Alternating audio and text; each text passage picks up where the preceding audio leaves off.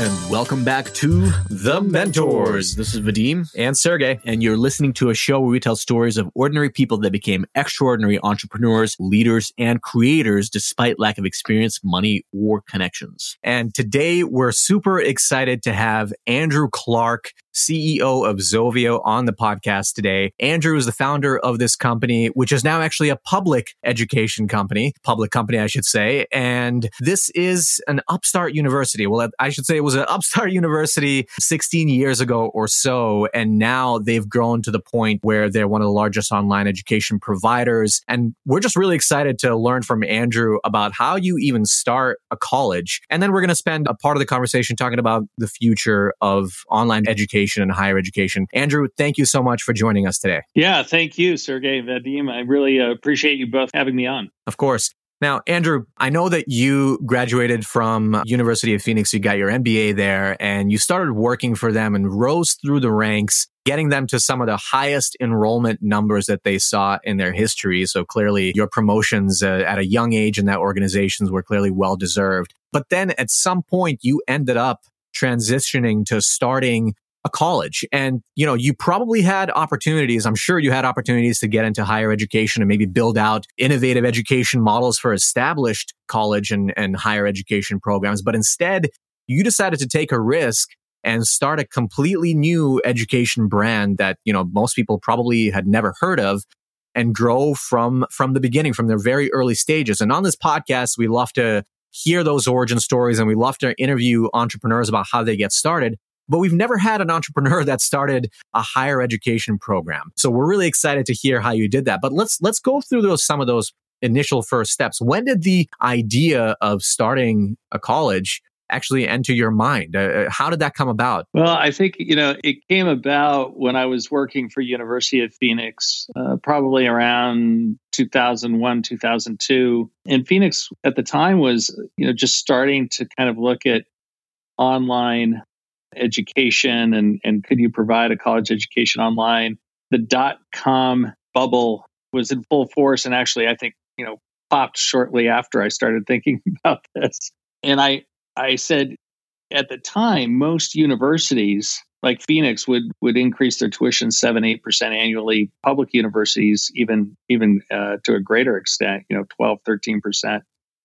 And I said, if you apply online education in a quality way to college, you ought to be able to save a tremendous amount of money by not having the huge campus infrastructure. And you ought to be able to then take that savings and pass it along to a lot of Americans who must feel priced out of the opportunity to go to college and get a college degree. And that was kind of the genesis for my idea of starting my own education company at the time, and kind of the crazy idea of going out and buying a university. Yeah, that is a little bit of a crazy idea, I must admit. And, it's interesting that nearly 20 years later, we're still talking about how the internet is going to change higher education, and most established higher education institutions don't quite yet. Maybe now because of COVID, they have more of an online delivery of classes, right? But because they were forced into it, but it hasn't been optimized, and it's not something that universities prioritize. But you were thinking about this way back in 2001. So walk us through what steps you took from being an operator in universities, or established, I should say, upstart universities still, to then starting your own. How do you even go about doing that? What was the decision you made of, either do you start on your own or do you go buy one? And how do you go about choosing one even to buy and then getting the funds to do so? Yeah, well, there's a lot there. I mean, I decided that I was fortunate at University of Phoenix, the almost 10 years I spent there, that I actually got to start up a lot of things inside University of Phoenix. I was an entrepreneur inside a large organization, and I think that gave me a lot of confidence about my own ability to eventually start my own company. And then, I love being on your show and love the title of your show, The Mentors, because I would never have taken the big leap to start my own company if I didn't have great mentors along the way. And I was very fortunate that I benefited from some really great mentors when I was at Phoenix. But I had no experience in really starting my own company outside the security of a big company and had no experience in raising money. I had, only written business plans in my MBA classes, but nothing really beyond that. And didn't even really know how to go raise capital to start a company. All I knew really, really well was higher education, the cost of higher education, that a lot of Americans were getting priced out of the opportunity, and that, there had to be a way to solve that problem using online technologies as they were emerging back in those days. So then was your very first step to turn to your mentors or professionals in your network that could help kind of fill the gap and educate you on what you needed to do to raise that money, to take that next step to get it off the ground? Yeah. And how do you even toe that line? A lot of people that consider themselves entrepreneurs in larger organizations, they may not have someone that they can go to and honestly say, hey, listen, I'm going to start my own thing. Can you help me? So how did you do that? Yeah, it's great. A great question. I never was afraid at any point in time to ask anybody for help, and had a pretty good self-awareness, keen awareness that there was a lot I didn't know. And so I utilized a network to really try and identify a set of professionals within my network that had experience at raising money from private equity firms, angel investors, VC firms. It was funny. I went to a venture capitalist meeting in San Diego where I started the company originally. And it was right after the dot-com bubble had burst. And I introduced myself to a venture capitalist who was there to meet young enterprising guys like myself who were starting their own companies up. And I told him that I wanted to acquire a university and eventually, put college degree programs online. And he just started laughing at me. And he's like, did you not just see what happened with the dot-com burst here? You couldn't pay me to give you a single dollar to invest in any kind of internet company. He kind of viewed us as an internet company, basically, and wished me good luck and went on to meet the next person in the room. So you have a lot of experiences like that when you start something new. I'm not unique there. Every entrepreneur has at least one story like that. And, I just kept persisting and talking with a variety of people and just continuing to network and ask questions until I'd get to a place where I found funding, or I got to a place where I had, good legal advice to, incorporate the company, et cetera, et cetera. So it's just, knowing what your goal is, persisting and finding people, mentors that can help you get there. Yeah, no, that's true. I mean, and of course you did have credibility in the space, in the higher education space, given your background, but still you were a guy in your 30s, right? Trying to start an online university after the dot-com boom. And most people actually go out and do raise their initial capital from angel investors and seed capital funds, but you ended up raising capital from a private equity firm. How did you convince a PE shop to invest in a pre-seed company when you couldn't even convince VCs to do it? Yeah, no, it's a great question. It was pretty crazy, to be honest with you. I had zero idea of what I was doing, and that probably benefited me. And by zero idea, I mean I didn't really know kind of what the rules were, and that private equity firms, at least big, large, meaningful private equity firms, rarely made any kind of venture capital-esque type of investment. And because I didn't know that, it didn't slow me down from getting every meeting I could with every PE firm. And I got lucky at the time because there was a lot of interest in for-profit education companies.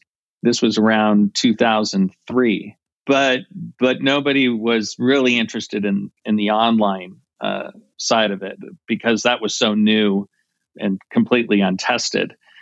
So I was fortunate that I was able to get meetings pretty easily. Of course, getting a meeting and then getting funding, there's a big chasm between those two things, as you guys know. And so I thought it would take months, and I was pretty lucky. I got funding within a year. Wow, that's great. And do you remember how much that initial investment was? Oh, I totally remember because I really, again, I was really fortunate. All of the funding that I tried to raise, I basically was cold calling. I was knocking on doors. And I happened to get a referral that I should call this private equity firm in New York called Warburg Pincus, one of the top private equity firms in the country. I called them up, and they had a associate that was in charge of their education portfolio, which was very small at the time. And I'd never been to New York City. I flew to New York for the first time. I don't think there was Google Maps back then. I didn't know where Lexington Avenue was, where they were headquartered, and walked into that PE firm and sat down and met with him for about an hour and asked for $60 million at the end of the hour. And he about fell off his chair laughing. And long story short, Warburg Pincus ended up committing $20 million and was my one and only financial sponsor, which I'm really, I think, actually grateful for. A lot of entrepreneurs end up with multiple investors. They can have a lot of different investors in their boardroom. Sometimes that creates kind of competing interests and agendas and priorities. But in my case, I just had one investor that I used that supported all my capital needs until we went public in 2009. If you remember, do you think there's anything in particular you said that really resonated with them in that meeting, where they ended up giving you, a third of what you asked for, but a very, very large sum that you asked for? Well, I think the thing that resonated with them was not just my decades experience in the industry, but I was also bringing a team with me. I had a team of supporting executives to help grow this business that also was very experienced in the sector. Funny enough, though, not a lot of us had experience in online, but that was kind of okay because nobody really had a lot of experience in online education and providing college education online. So I think it was just, all the experience that I had and the team that I was bringing to the venture that really can convince them that, hey, we ought to back these guys. And our thesis was a really good one, and it ended up proving out to be a really good one.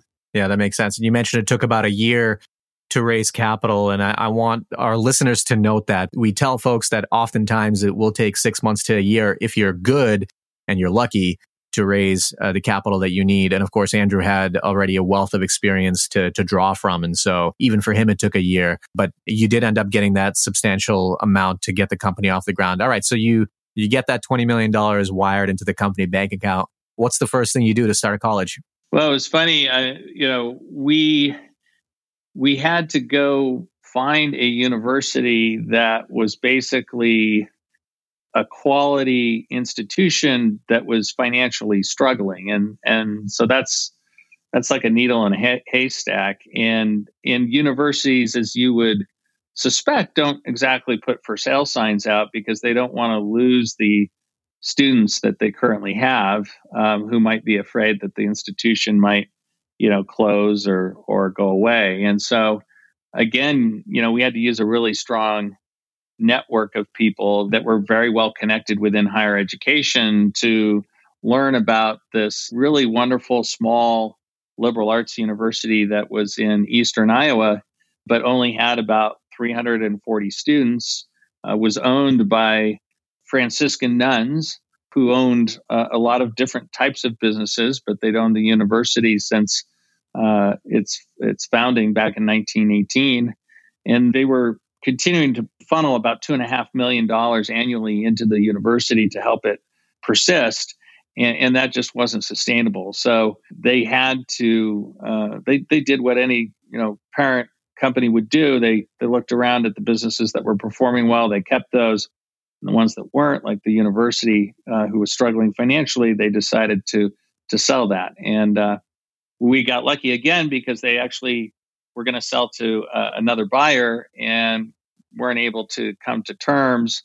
And so initially they told me that I was, not selected. They'd gone with another buyer. And then I think about 6 months went by and they called me up and the president did and said, "Hey, would you still be interested? Because the buyer we had is we've separated from them and we're looking for somebody new." And so I said, yeah, I was still looking at the time and had talked to other universities at the time and was very close, in fact, with another school to buying that school. But, things have a way of working out when you're starting something new. And this was kind of I think, meant to be. And I flew out to Eastern Iowa, Clinton, Iowa. And long story short, we bought this small university from Franciscan nuns. Wow, that's a really cool story. I have to ask, they didn't have that much leverage, I suppose, since another buyer walked away, but are nuns good negotiators? From my one experience, and I only have one, they're fantastic negotiators. Franciscan nuns especially. They were really wonderful people. And even after we bought the university, there were several nuns that were professors there on the university campus that stayed for a decade and continued to teach. And one of them was the most popular faculty member at the campus at the university. So we had a great relationship with them even after we acquired the university. That's great. Now, the next question that I'm sure is coming to everyone's mind is, how do you take a university or a school that has just a couple hundred enrolled students and grow it from there when there's really no brand recognition there? How do you convince people to take a chance on a college, a school that no one really knows about? What did you guys do initially to start growing those numbers and improving the metrics? Well, it's a great question. It was really difficult back then. First of all, the university was called the Franciscan University of the Prairies.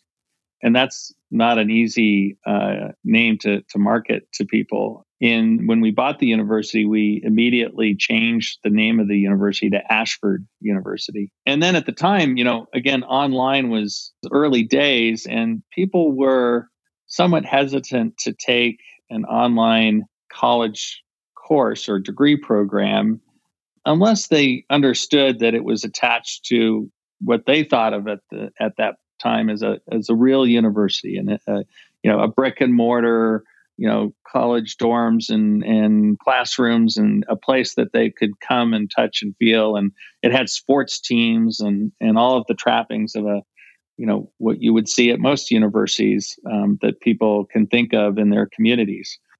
And once they knew that, then they became more comfortable with the idea of taking online courses from an online degree program from a university that had a kind of a physical campus that anchored it.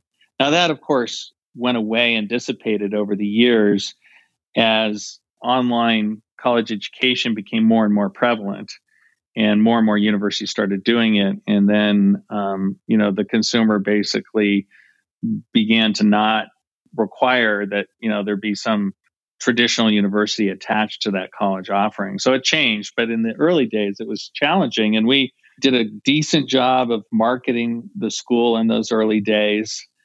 And we got fortunate in the name of the school. I mean, we didn't name it Ashford for this reason, but A is at the top of the list and alphabetically. And that really, ironically, was one of the things that helped in the early days. Yeah.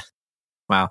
Any little bit helps. Do you recall what some of the more successful early marketing campaigns were that you did? Because I agree, that's very difficult to convince people early on to take a chance on a new model. Yeah, well, it's interesting. Back in those days, digital marketing was certainly nowhere near what it is today. And there were large aggregators back in those days who pretty much dominated all of the sectors, the financial sector, the insurance sector, and the education sector.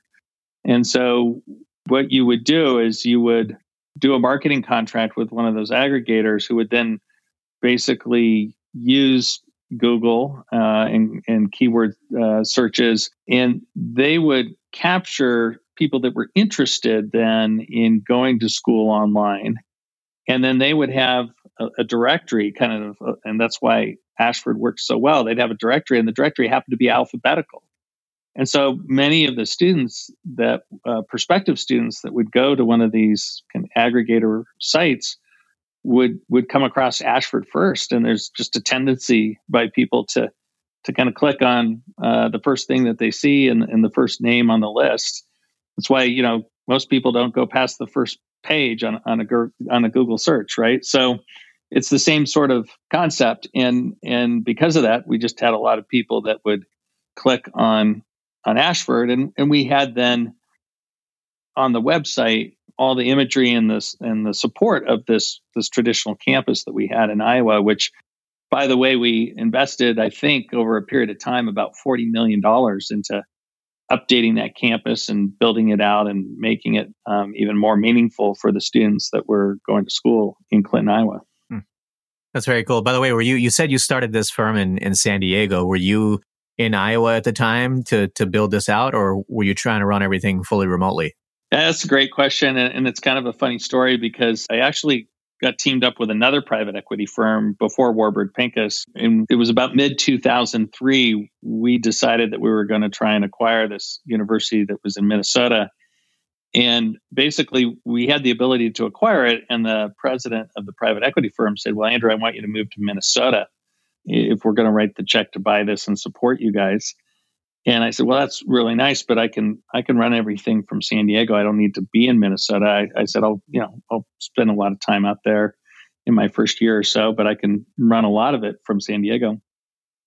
And he's like, well, I'm not going to write a check then. And so he never wrote the check. We never bought the school, and the deal never happened, which was fortuitous and great because then I ended up teaming up with Warburg Pincus, and we eventually ended up buying Ashford. And we were headquartered in San Diego, but I would say, gosh, in the early days, 90% of what we were doing was really back in Iowa. So we did spend a lot of time on airplanes, kind of flying back and forth between Iowa and San Diego. Got it. Now, of course, Bridgepoint Education, which it was known as at the time, and now Zovio, has changed a lot over the years. And I want to get into a second about what the company is today. But what would you say were the steps that you took and the innovations that your team implemented that you think, in your opinion, led to your success? I'm sure there are many things, and we could probably talk for hours about all of the things that you did. But between that period in the mid 2000s to 2009, when you guys went public, what were some of those key innovations and activities that really helped you grow as an institution? Well, I think we did a couple of really smart things. One is we bought off-the-shelf systems. We didn't try and build proprietary systems, which a lot of schools or companies had tried to do. So we didn't have legacy systems. We were able to keep our costs. Our whole focus was provide a quality education while keeping a lot of the costs that you would traditionally see in a college university, as low or as efficient as we possibly could. And we really benefited from buying off-the-shelf technology and using that technology to provide our classes. The other really smart, innovative thing we decided was, universities to this day, typically start, in the fall. They start in the kind of winter, spring, January, February. And then there's a summer session. So maybe there's 3 or 4 starts in a year where students can, begin their college education. We said, well, what if you could start anytime you wanted? Like, how would that work? And we literally made a decision that we were going to have the ability for a student to start any week of the year except for the last 2 weeks. So 50 out of 52 weeks of the year, a student would have the ability to begin their college education. And that was a fantastic little piece of innovation because, once somebody had made the decision to go back to school, they didn't want to wait for 6, 8, 12 weeks till they could start school. They wanted to start as soon as they could. And the other way in which that benefited students was if they needed to take a break, they didn't have to wait 6, 8, or 12 weeks to come back to school either. They could take a week or 2 off and literally start right back into their academic studies after a couple of weeks and not have to take an entire semester away. I think that's one of the biggest early innovations that we did when we started the company that was really beneficial. Yeah, that sounds really cool, but it also sounds very difficult to pull off. How did you guys pull that off? I mean, you have to manage, you have to have some sort of predictive ability to understand enrollment numbers and instructors and manage schedules. So how do you let people start any week? That sounds impossible. Yeah, no, I mean, fortunately we were small and so it was easy to do when we were small. But then, of course, as we were growing and as word spread that, hey, you could go online and you could start, almost any week of the year, we started scaling up and having more and more student interest. And we were actually like super surprised. we were going to be really happy if we had about, 10,000 student university. That would be spectacular. And I think we had about 10,000 students at Ashford University by about 2000 and early 2007, probably. So it happened really quickly once kind of word started spreading. And we had to put a bunch of systems and processes in place to try and manage that. We needed, good quality faculty with the right, terminal degrees and the right experience and background. They had to be quality reviewed. The curriculum was standardized, and that's unique to an institution. So rather than each professor doing it differently, teaching algebra differently, or business ethics differently, there was one kind of prescribed way in which the dean of the business school, for example, had set a certain course to be, and that provided efficiency in terms of costs. It also provided better learning outcomes because the curriculum was standardized. We knew exactly what was supposed to be learned in a particular class by a student. So there was all kinds of like little innovations like that we did all along the way. And being innovative like that really has benefited us today because we've just kind of have that ingrained in our culture, like to always be thinking about different ways in which we can approach problems and solve for problems in a way that increases or improves learning or increases access to a learner, somebody who's, today, whether they're trying to get a degree or whether they're trying to learn just a short, kind of skills-based, self-paced course, which we offer that through one of the subsidiaries here at Zovio now. So that innovation was really important to us back then and is really, fueled what we look like today. Yeah, so let's talk about today in the final 5 or 10 minutes or so of this episode, because when you go on the Zovio website right now, it looks like you guys do a lot. But, one of the things that you mentioned on your website is that you provide education or ed tech services for higher ed institutions, for businesses, for companies. And it sounds like you also offer education directly yourselves. And last year, for example, you guys acquired Full Stack Academy, which is a well-known coding bootcamp. So how has the company evolved to what it is today? And how would you describe what you guys do today and what your specialty is? Yeah, so that's a fantastic question. I mean, I'm really excited about where we are today. I have to say it's almost like starting two companies because 2 years ago, I made a decision that we were coming upon a really pivotal moment in terms of education, higher education, and skills-based learning.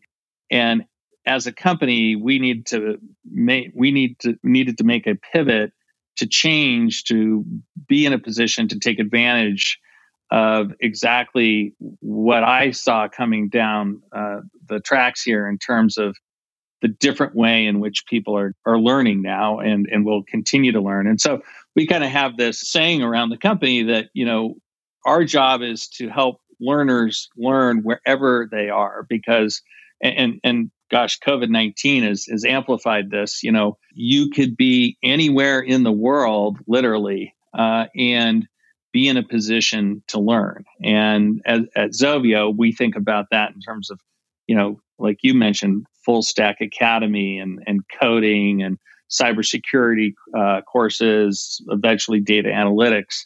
At Learn at Forbes, we think about that in really short form skills-based courses that people take online at their own pace. They're not instructor led. They can take them whenever they want and whatever pace they want. And in that business is really taking off and provided entirely remotely through the internet and computers. And it's an exciting time. This is probably more exciting than how things were back in 2003, 2004 when I first started the company in terms of just the incredible disruption and change. And Zovio has really positioned itself strategically and purposely at the forefront of that change, where we can offer educational technology or services to employers, to universities, or to individual learners themselves. And so would that look like, for, let's say, for universities, would that look like you essentially, for lack of a better term, white labeling and letting them use your tools to be able to provide online education? It could look that way, but how we think of it is kind of in two different approaches. One is what we call an enterprise approach, where we literally can kind of do all of the services that exist for a university in a student's life cycle, from when they're a prospective student to applying, to becoming a student at the university, to learning at the university, to eventually graduating. We also can do that in an a la carte type of fashion. So one of the things that we do here at Zovio is, for example, is we use data analytics to try and really personalize learning. And the way in which that manifests itself, a good example is we have a student retention product that's a data analytics solution that can identify when a student who's studying online is beginning to have difficulty and is showing behaviors that would lead them to likely dropping out of college. And of course, all universities, one of the fundamental things that they want to accomplish is to retain students, to have those students learn and have them eventually graduate. And so through this data analytic model that we have, we allow for early intervention. So it's kind of coupled as a technology solution and a services solution, because we can use the institution's data to identify students that are at risk of dropping out of the university. And then we have the workforce here that can make those early phone calls or interventions, emails, whatever it may be, to try and get that student back on track. And what's really cool about it is the student might not even know really that they're off track and that they're thinking about dropping. We know it through our data analytics before they do, which gives us an opportunity to work with the student through advisors and through faculty to keep them engaged at the school. So that's one product example. The other thing that universities, of course, are really intently focused on is recruiting the right student to begin with that fits at their institution. And we have a lot of, again, data analytics and modeling that allows us to help a university identify, who is the right student for your institution and where can you go to find those students and compete and differentiate yourselves amongst that ideal student who might be looking at one of the other one of your other competitors. Got it. That's really interesting, and it sounds like these kind of technologies should be used by most universities at this point, especially on the data side. I mean, you have universities with tens of thousands of students, and it sounds like you kind of have to collect that data to know how to serve them best. So my last question to you, Andrew, is let's say that there's a student out there right now, maybe that's listening to this podcast, or not a student, but a prospective student, I should say. Maybe they're thinking about getting their graduate degree at, a known established institution, let's say like NYU, for example. Or they're also looking at these different coding boot camps, and they're looking at these continuing education programs, and they're looking at 6-month programs or 2-week programs, or I would say 6-week programs. And they're finding it hard to decide which one they should choose. Some of them are accredited, some are not accredited, but people seem to be getting high-paying jobs from them, and that's what they're prioritizing. How do they, in your opinion, go about thinking about selecting the right continuing education model for them, given what you think is happening now with higher education, given what you think is happening now to many schools being willing and forced to move online and that being more accessible to folks? What would your advice be to that person? Well, that's a great question, especially in the middle of a pandemic. And I think the pandemic itself is accelerating changes in consumer behavior that were starting to occur several years ago, but now they've just kind of poured gasoline on those changes, on that fire. And so I think deciding about your learning is a very personal decision. And it's one of the most personal decisions I think that people make, whether it's, parents making decisions about their children's learning at an early age, or whether it's adult student who's thinking about all the various kinds of scenarios that you just laid out. And I think that person has to really think about things in almost entrepreneurial startup kind of way. how much capital do I have? What's my kind of personal balance sheet look like? What am I trying to accomplish career wise? How much capital do I have to invest towards that? What are the things that can get me towards those goals in terms of learning?